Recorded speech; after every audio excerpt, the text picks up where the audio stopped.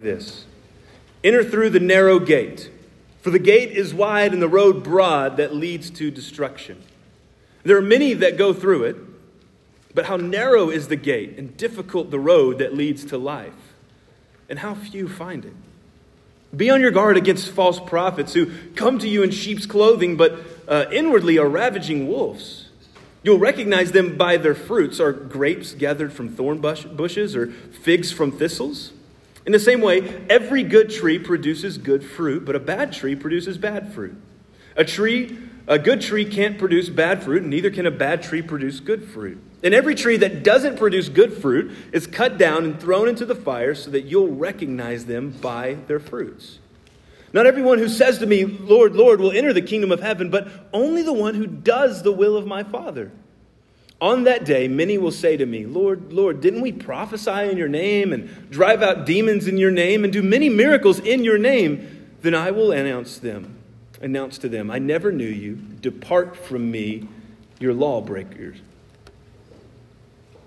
There's a famous piece of art that when I was little, my Sunday school teacher had on the wall at my dad's church in her Sunday school classroom. You've probably seen it. It's actually a rather famous piece of artwork. I'll put it up and we'll kind of explore it a little bit because I think it's really fascinating.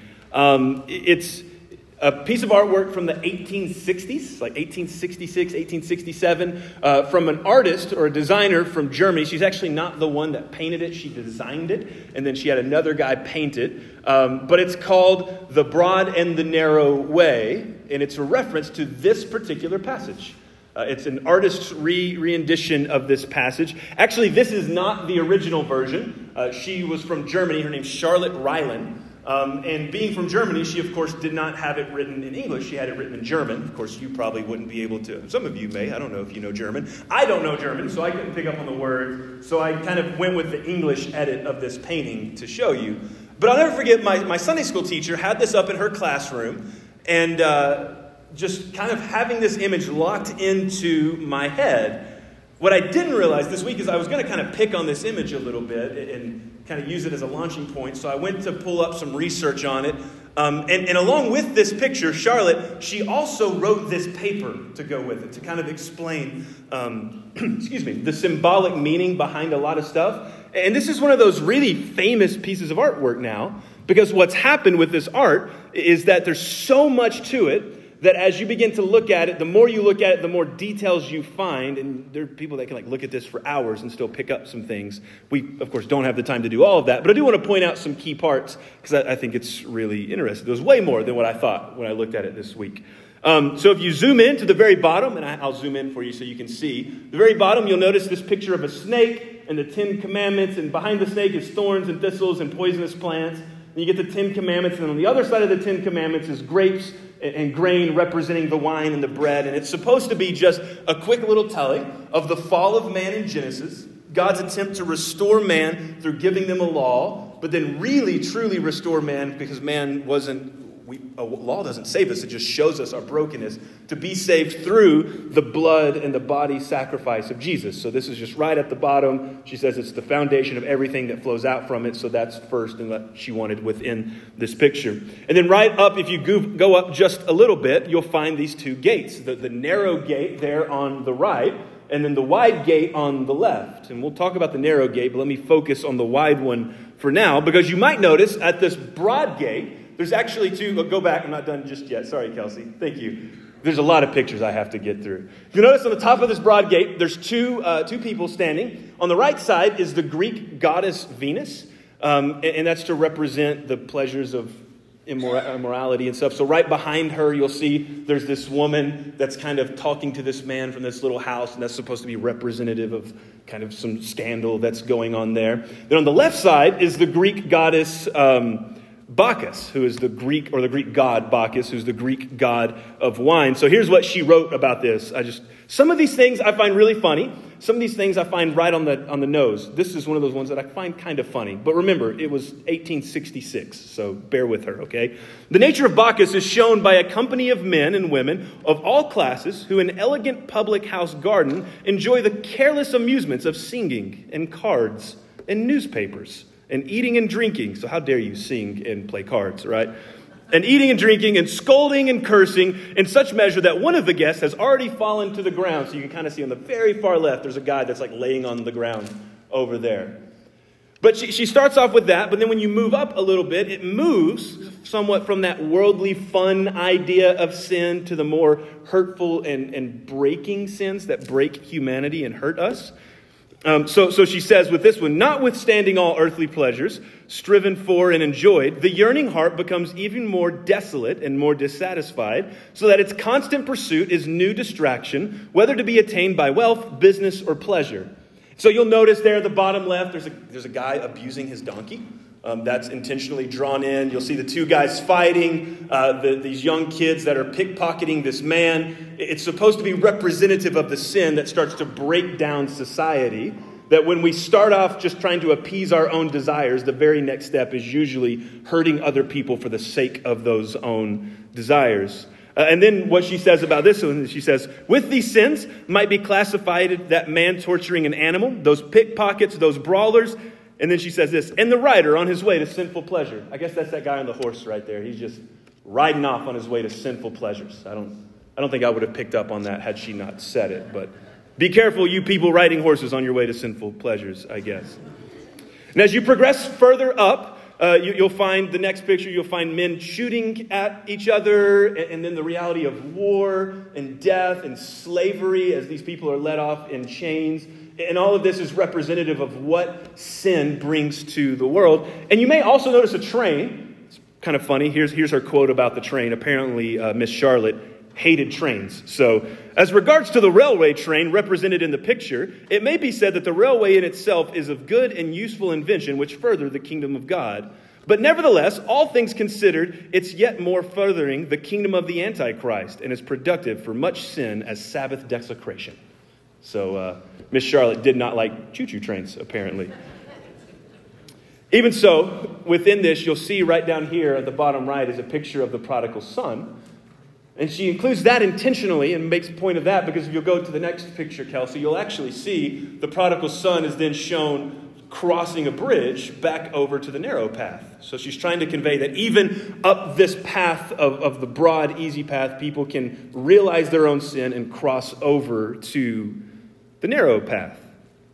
And speaking of that narrow path, if we go back down to the bottom, you'll see the narrow gate. And then there behind the narrow gate is this cleansing fountain that's supposed to be representative of the cross of Jesus and how when you go through, you're cleansed of your sins and set on this path.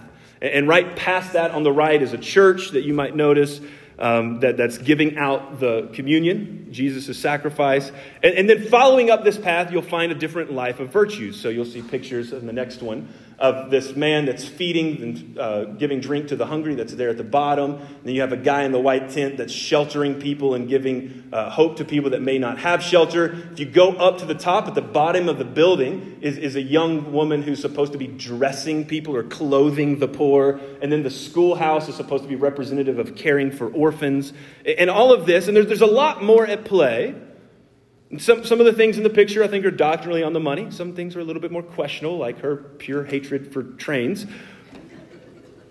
But none of that mattered to 12-year-old Philip. Because for 12-year-old Philip, what felt like every Sunday, I don't know if it was, but what felt like every Sunday, my teacher would point to this picture, this whole picture, we'll put it back up, this whole picture on her wall. And she would say something along the lines of, we are all on a path that's either leading us to heaven or leading us to hell. Which path are you on? And what that did in my mind is it locked this passage into an exclusive hinge point on the concept or the destination of heaven or hell. Now, to her credit, there is a layer of that present within this passage, and it's really particularly present within Luke's version of this in Luke chapter 13, where he mentions that those who don't enter through the narrow way will be sent out to a place of weeping and gnashing of teeth. So it is there. But I think to lock this artwork, and more importantly, to lock Jesus' teaching to a final remark on heaven and hell, misses the broader context of what's happening as Jesus closes out his Sermon on the Mount. And this is a thing I've harped on before, but I want to keep doing it because I want to try to push back against this mentality. We in the modern church have become so sometimes focused on eternity to come that we miss Jesus' literal implications for life right here and right now. So while we can celebrate our hope in the resurrection and the life to come that's already been displayed in our Savior, do not forget the Bible is consistently teaching what we call an already but not yet lifestyle. Meaning, when we begin to read the Gospels and when we begin to read about the Bible, eternal life is not just something that comes at the end of the path. Eternal life is actually something that you are living in right here and right now. Particularly if you know Jesus. Over and over again in John's writings, he's going to say things like in John chapter 10, I give them eternal life. I present tense, right now, give them eternal life. Or John 3, whoever believes in the Son has, present tense, eternal life. Or 1 John 5:11, this is the testimony God has given. John is reflecting back, writing this letter, and he's saying God has given us eternal life, and this life is his Son. Eternal life is not something that just gets obtained later down the road. It's something to be lived in and experienced right here and right now. And Jesus just as much has that reality in mind as he does this reality of heaven and hell as he's closing his Sermon on the Mount. Meaning, it both has eternal ramifications and practical present ramifications. And so to kind of push back a little bit, I want to spend most of our time today focusing on those present relevant ramifications on what it means to walk a path of life versus what it means to walk a path of death. So let's start off doing that in Matthew chapter 7. Verse 13, enter through the narrow gate, for the gate is wide and the road broad that leads to destruction, and there are many who go through it. And then how narrow is the gate and difficult the road that leads to life, and few find it. Now, we often miss the reference that Jesus is making here to the Old Testament. And there is a very clear reference to what Jesus is making to the Old Testament, and we'll talk about that. But the hinge point on all of that is this concept of the word road, or the Greek word hados. Road is the most literal translation for it, but it can also be imaginative. And we do the same thing in English, right? We'll say things like, I just don't like this road you're headed down. That's not often your wife telling you that as you're driving the wrong direction, although sometimes it can be that. Usually, someone says that when you're making life decisions that they aren't all that in support of. So road can mean a literal road, but it can also mean more of a metaphysical idea, a worldview, a way in which you live life, a rule of life. And the very same thing is true both in Greek and in Hebrew. So it can mean a literal road, but it can also be just this representative way in which you live your life. So my personal favorite translation is actually not road. I think that's almost too literal. My favorite translation, and the way most translations will do it, is they'll use the word way. So enter through the narrow gate, for the gate is wide and the way is broad. Or the narrow way leads to life. And I like that word way because it's a little bit clearer of a connection back to the Old Testament. And to prove that to you, we got to do a little bit of Old Testament page turning. Now, if you're someone that likes the page turn, you can just go ahead to Deuteronomy chapter 30. I'll catch up to you there. But I want to walk you through a theme that's starting all the way back in Genesis that connects us to Deuteronomy and then connects us all the way back right here to the Sermon on the Mount. So let's start off in Genesis as you make your way to Deuteronomy. In Genesis chapter 2, God places the first man and woman, Adam and Eve, into the garden. And they're in perfect unity, both with one another and with God. And God gives them these two simple rules. Well, really one simple rule. You can eat of any tree in the garden, including the tree of life. But the one rule is, do not eat of the tree of knowledge of good and evil. And as the story goes, God says, don't eat from that tree or you will die. Then the serpent, representative of Satan, shows up and convinces Eve that God is a liar. He says, you won't die. God knows that you'll be like God. And there's so much going on, but I think the meaning behind all of this is humanity is given the choice between trusting God's provision and means for life and thereby living, or following their own way and their own desire and thereby dying. And you know the story. They eat the fruit. Everything goes belly up. But do they die that very moment? No, the story actually doesn't tell us that they die at that moment. Rather, there is this ongoing effect of death that settles in and comes to stay. There's enmity and strife, and there's shame, and there's vulnerability exposed. But of all of the consequences, the most major is found at the very end of Genesis chapter 3. Because at the very last verse of Genesis 3, God says this: "Now God drove the man out and stationed the cherubim and the flaming whirling sword east of the Garden of Eden to guard the way back to the tree of life." And from that moment on, the Bible is going to continue to present this idea of a way being back to God, and then a different way being apart from God. And it's going to pick up on this theme over and over again. So Genesis chapter 6, before God's going to flood the world, Genesis 6 says that God saw the earth, and behold, it was corrupt, for all flesh had corrupted their way on earth. It's the same Hebrew word.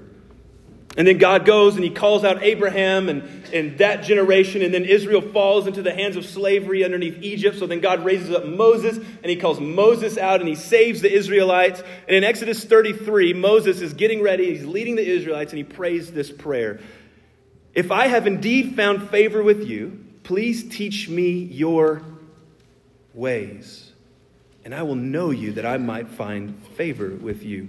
Over and over and over, the Old Testament is picking up on this theme of a way which leads to God. That's his ways, what he declares is right, and a way which separates from God. But I think of all of these, this is most clearly seen in the book of Deuteronomy. So to hypersimplify things, and I'm really hypersimplifying some things here, but to hypersimplify things, Deuteronomy chapter 1 through chapter 29 is this little bit of narrative, but a long flowing kind of sermon that Moses is giving the Israelites before they're set to enter into the promised land. And all throughout this sermon, you'll find Moses saying things like, "You shall walk in all the way that the Lord your God has commanded you." Or in Deuteronomy chapter 8, "You shall keep the commands of the Lord your God by walking in his ways and fearing him." And this is over and over in these first 29 chapters. And then in chapter 30, Moses is going to give his final exhortation, his final call to make a decision. And here's what it sounds like: "For I am commanding you today to love the Lord your God and to walk in his ways, to keep his commands, his statutes, his ordinances, so that you might live and multiply, and the Lord your God may bless you in the land that you are entering to possess.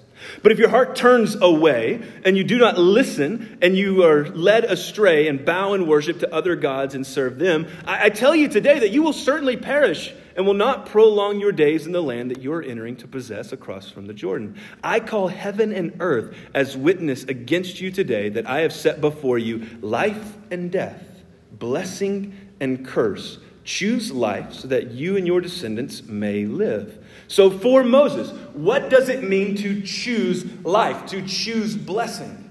Well, it means to follow the way of Yahweh, the way of the Lord. What does it mean to choose death, to choose curse, to choose perishing, to choose destruction? To follow your own way. Choose which to follow. Do you see the parallels between Deuteronomy 30 and the end of Jesus' Sermon on the Mount in Matthew chapter 7? That the final call is the exact same final call. Choose the way that you're going to walk. And there's clear descriptions for each. One way is broad and it's easy, but it leads to destruction, perishing. And the other way is narrow and it's hard, but it actually leads to life. And that picture comes up in the Bible over and over and over again. See, I don't think it's as much a picture of heaven and hell, although I do think that's there. But it's not as much a picture of heaven and hell as it is a picture of life and death. And in Jesus' mind, his way undeniably leads to true life. But it's also hard. You don't just happen upon it. You don't accidentally stumble onto his way. It's actually a conscious decision, front-loaded with discomfort and inconvenience. This is the reason behind Jesus giving the idea of the narrow gate. So to go back and quote Charlotte's paper that she wrote alongside her piece of artwork we looked at, she says this: "The entrance is so narrow because we must leave behind the old wrong life and forsake all to win the one thing needed, Jesus Christ." See, the thing about a narrow gate, it's sure hard to get through there with everything you're carrying. In fact, it's not made to carry stuff through. If you're going to go through the narrow gate, likeliness is you're going to have to shed off and drop all the things you're carrying and leave it there to go and follow the narrow way. To enter the narrow gate will always cost you something. And more on that later, but moving on. So what does all of this have to do with verse 15? So be on guard against false prophets who come to you in sheep's clothing, but inwardly are ravaging wolves. What's the deal with the two ways, then following that with this idea of false prophets? Well, what I found is when something's pretty hard, you almost always need help from someone else to maintain the right trajectory. So this is why I'm still not good at golf. Like, it doesn't matter how many more golf clubs I buy or how good my gear is. What I need is not better gear. What I need is someone who actually knows how to play golf to teach me to play golf. I need someone who knows the way. And I think Jesus is getting at that. Jesus is assuming that because his way is hard, you actually are going to need some help to navigate it. And so there's going to be people that make the claim to help you navigate this way. The Bible calls these people prophets. Now, we don't use the term prophets very much in modern day, particularly outside of more charismatic traditions of Christianity. But understand the role of a prophet is still very much surrounding us. It is all around us. Because in the biblical sense, a prophet is someone who stands as a signpost on the way to God, and they affirm movement towards God, or they hear from God, and they communicate God's truth to point people back towards God. But even beyond that, there are plenty of other prophets, so to speak, who stand along various different paths, and they claim if you follow this way, it leads to human flourishing. If you buy this product, it leads to human flourishing. If you believe this belief, it leads to human flourishing. If you're true to this idea, it leads to human flourishing. The thing is, we just don't call them prophets anymore. We're far more likely to call them podcasters or corporate influencers or politicians or TED Talk givers. I don't know. Those are the people that are standing and saying, this is how true life works. And Jesus seems to come in and say, hey, just because someone claims to know the way doesn't actually mean they know the way. You should be very careful about it. And to complicate matters even more, Jesus anticipates that some people will even claim to stand alongside his way and point to him, but in reality point you elsewhere. He calls these people in the literal Greek pseudo-prophets or false prophets. And if you're going to follow the way of Jesus, then there's this warning here to measure those you listen to and make sure they're pointing the right direction. So Jesus gives a litmus test.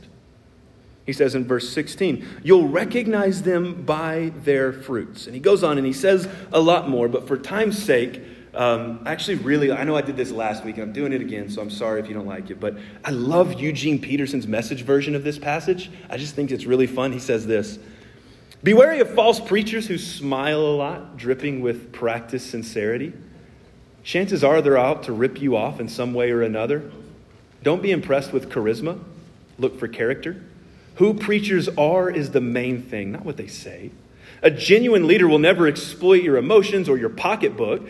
These deceased trees with their bad apples are going to be chopped down and burned. What's the litmus test?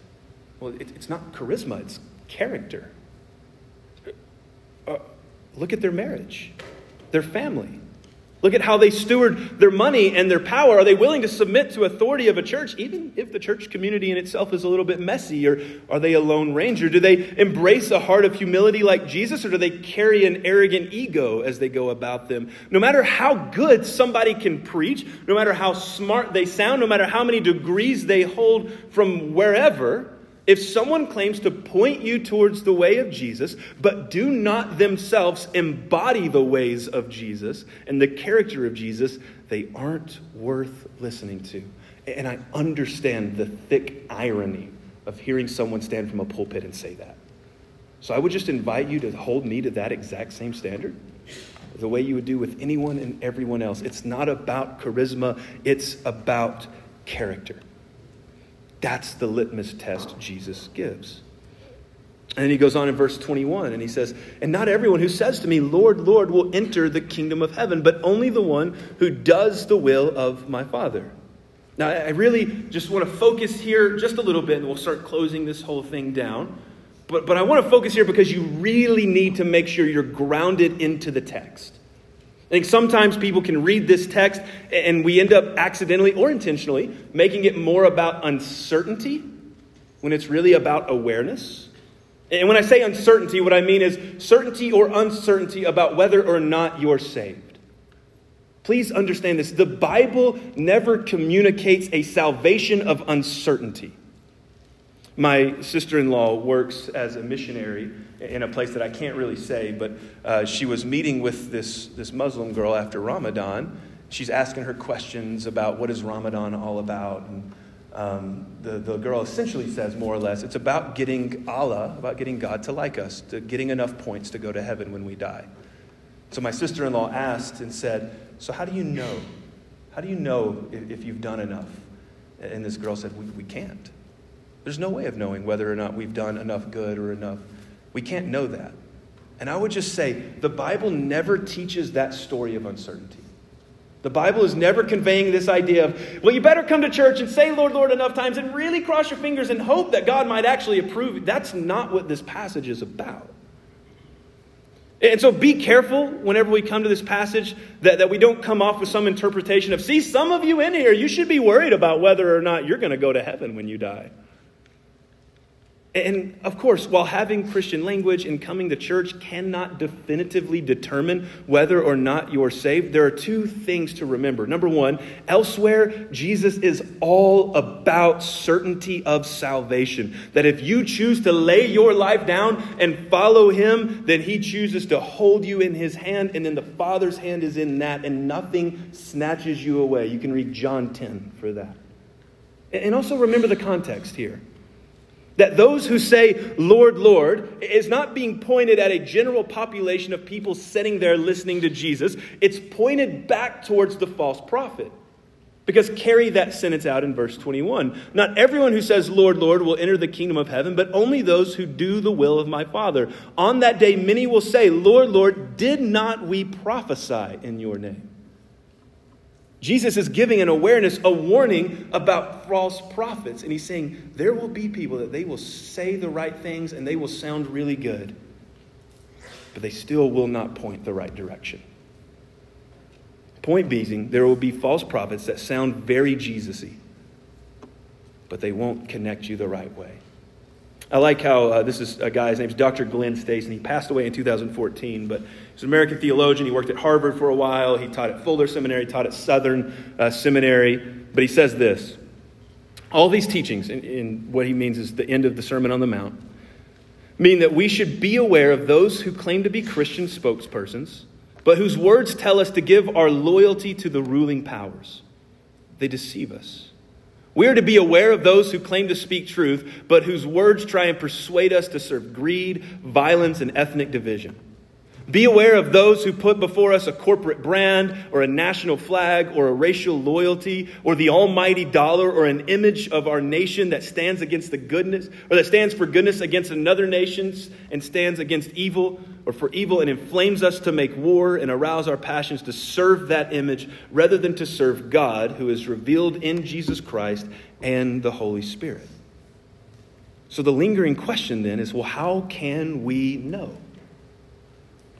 How can you know when someone sounds really, really good from the front stage, and in our hyper-technological world, there's a giant chasm between you and them and the public eye, so you can't really tell what their private character is. And we'll get there, but let me finish with this. It's how Jesus finishes, and it goes something along the lines of this. I'll take care of it. I think this is what Jesus is communicating at the end. Know that not everyone who says to me, Lord, Lord, will enter the kingdom. Verse 23, but I will announce to them, I never knew you. Depart from me, you are lawbreakers. This is Jesus' way of saying, you may not be able to pick up on every nuance of every self-proclaimed prophet or person that points you in the right way. But understand there is a day coming that I will take care of it. There is a day coming where Jesus will set the world to rights. A day where all of our secrets will be laid bare. There will be no more spin, no more image curation, no more filters, no more hush money, no more lawsuits, no more payouts or payoffs. Everything will be out and everything will be dealt with by the just judge and creator of the universe. And in the meantime, if you're feeling dazed and confused and covered in choice anxiety about who you should listen to and who you shouldn't listen to, what news you should watch and what news you shouldn't watch, just know these two things. Know the way you're on and know the Savior who has invited you to his way. Now, I know today might feel a little bit more like a Bible study than a sermon. Let me see if I can drive all of this home. If you were to just package this up and take it home, I think we would come home with something like this. Intentionally living like Jesus means following his way. That Jesus is the way, and he has invited us to follow him. And that can mean so many different things for you. So I'm going to put this picture back up because I think it paints some interesting points. It kind of has a fatalistic outlook to it. But even Miss Charlotte, who painted it, knows that that's not the case. So to begin with, I would just say, wherever you are, if you could just plot yourself somewhere in this picture, wherever you are, Jesus has invited you to join his way. To surrender everything, to lay it all down and walk through the narrow gates. He is the only way back to Eden, the only way to restoration, the only way to experience the life God has designed for you right here, right now. And that abundant life will carry its trajectory into God's eternal kingdom. And even though we don't often talk about it, the very opposite is true for the other way. Because there's another way that will promise happiness. It will promise good feelings. And then in turn, it will give you heartache and pain. It will launch you into a downward spiral of brokenness and sin, experiencing the very opposite of what God has designed for you. And then that broken life will carry trajectory into eternal torment. And I would just say the invitation to you, wherever you would plot yourself, if you are on that Broadway, it is back open. There is a narrow gate right here that Jesus is saying, come through. There's a way to live life right here, right now, and into eternity. And if that's you, you can come know that right here today. And maybe you've already made that decision, but maybe you've ventured off course a little bit. The one kind of problem I have with this picture is it doesn't really have a good way of portraying the reality we all deal with of veering off the ways and struggling with sin. But if that's you, just understand two things. Understand, number one, that if you've truly stepped down Jesus' way and you've been washed and forgiven, then your eternity is set. You are forgiven, set free. Heaven is in the books for you. That's amazing. You are saved and set free. But your sin will block you from enjoying and experiencing the life God has in store for you. It will walk you down a path of destruction, and it will destroy your family, your career, everything you know and love. But understand this, you can always come back. That Jesus is opening the door and saying, come right back in. And finally, wherever you are, know this. If you are on the narrow way, you need help. I need help. Because the way is hard. What we need is help from one another. Far more than we need a new president or the same president or whatever it is. Far more than we need a new particular program. Far more than we need a dynamic preacher or a really good podcast to listen to. Far more than we need some prophet out there to point us in the right direction. We actually need one another because we're walking alongside one another on this narrow path. We need one another to stand as prophets and point to the right way and the right teachings of Jesus. And I, as your pastor, will do everything I can in that. But I promise you need more than just me. You need more than a 30-minute sermon on a Sunday morning. You need someone who will point you. So if you don't have someone in your life that will just point you down this hard path, might I encourage you to just find someone in this room and say, hey, can we get coffee this week? You don't have to be a biblical scholar. You don't have to have Greek and Hebrew in your brain to do this. All you need to do is sit down and say, I want to follow the way of Jesus and you do too. How do we do this together? And read the Bible together and talk about it. It doesn't have to be formal in a church building. It doesn't have to be a set of instructions or a pre-written Bible study. Just find someone and say, let's walk together and go. Because the way is hard, but it leads to life. And what if we become a church that shows that? Not that things are easy and we always got it figured out, but that here at First Baptist, you can actually find life. You can find value. You can find meaning. It's present because eternal life is not just a reality to come. It's a reality that is already here. And everyone's invited. So wherever you are, be it never being on this narrow path or veering off, you're invited to join. I'll be right here. I'd love to talk with you more about it if you would like to join up today. Talk with me after the service, whenever. But this is your chance to walk the way Jesus has called us to walk. Let's pray. Father God, we thank you for your goodness and your love. God, I pray that you would help us to know for certain what it means to walk in your way. And God, I pray as we take those steps, even when it's hard, even when the broad way seems to be more attractive, even when the world's telling us that it's easier and better to just do what we want, we would trust your way. And that, God, you would give us experiences of life to know and love you in incredible ways. It's in Jesus' name we pray. Amen.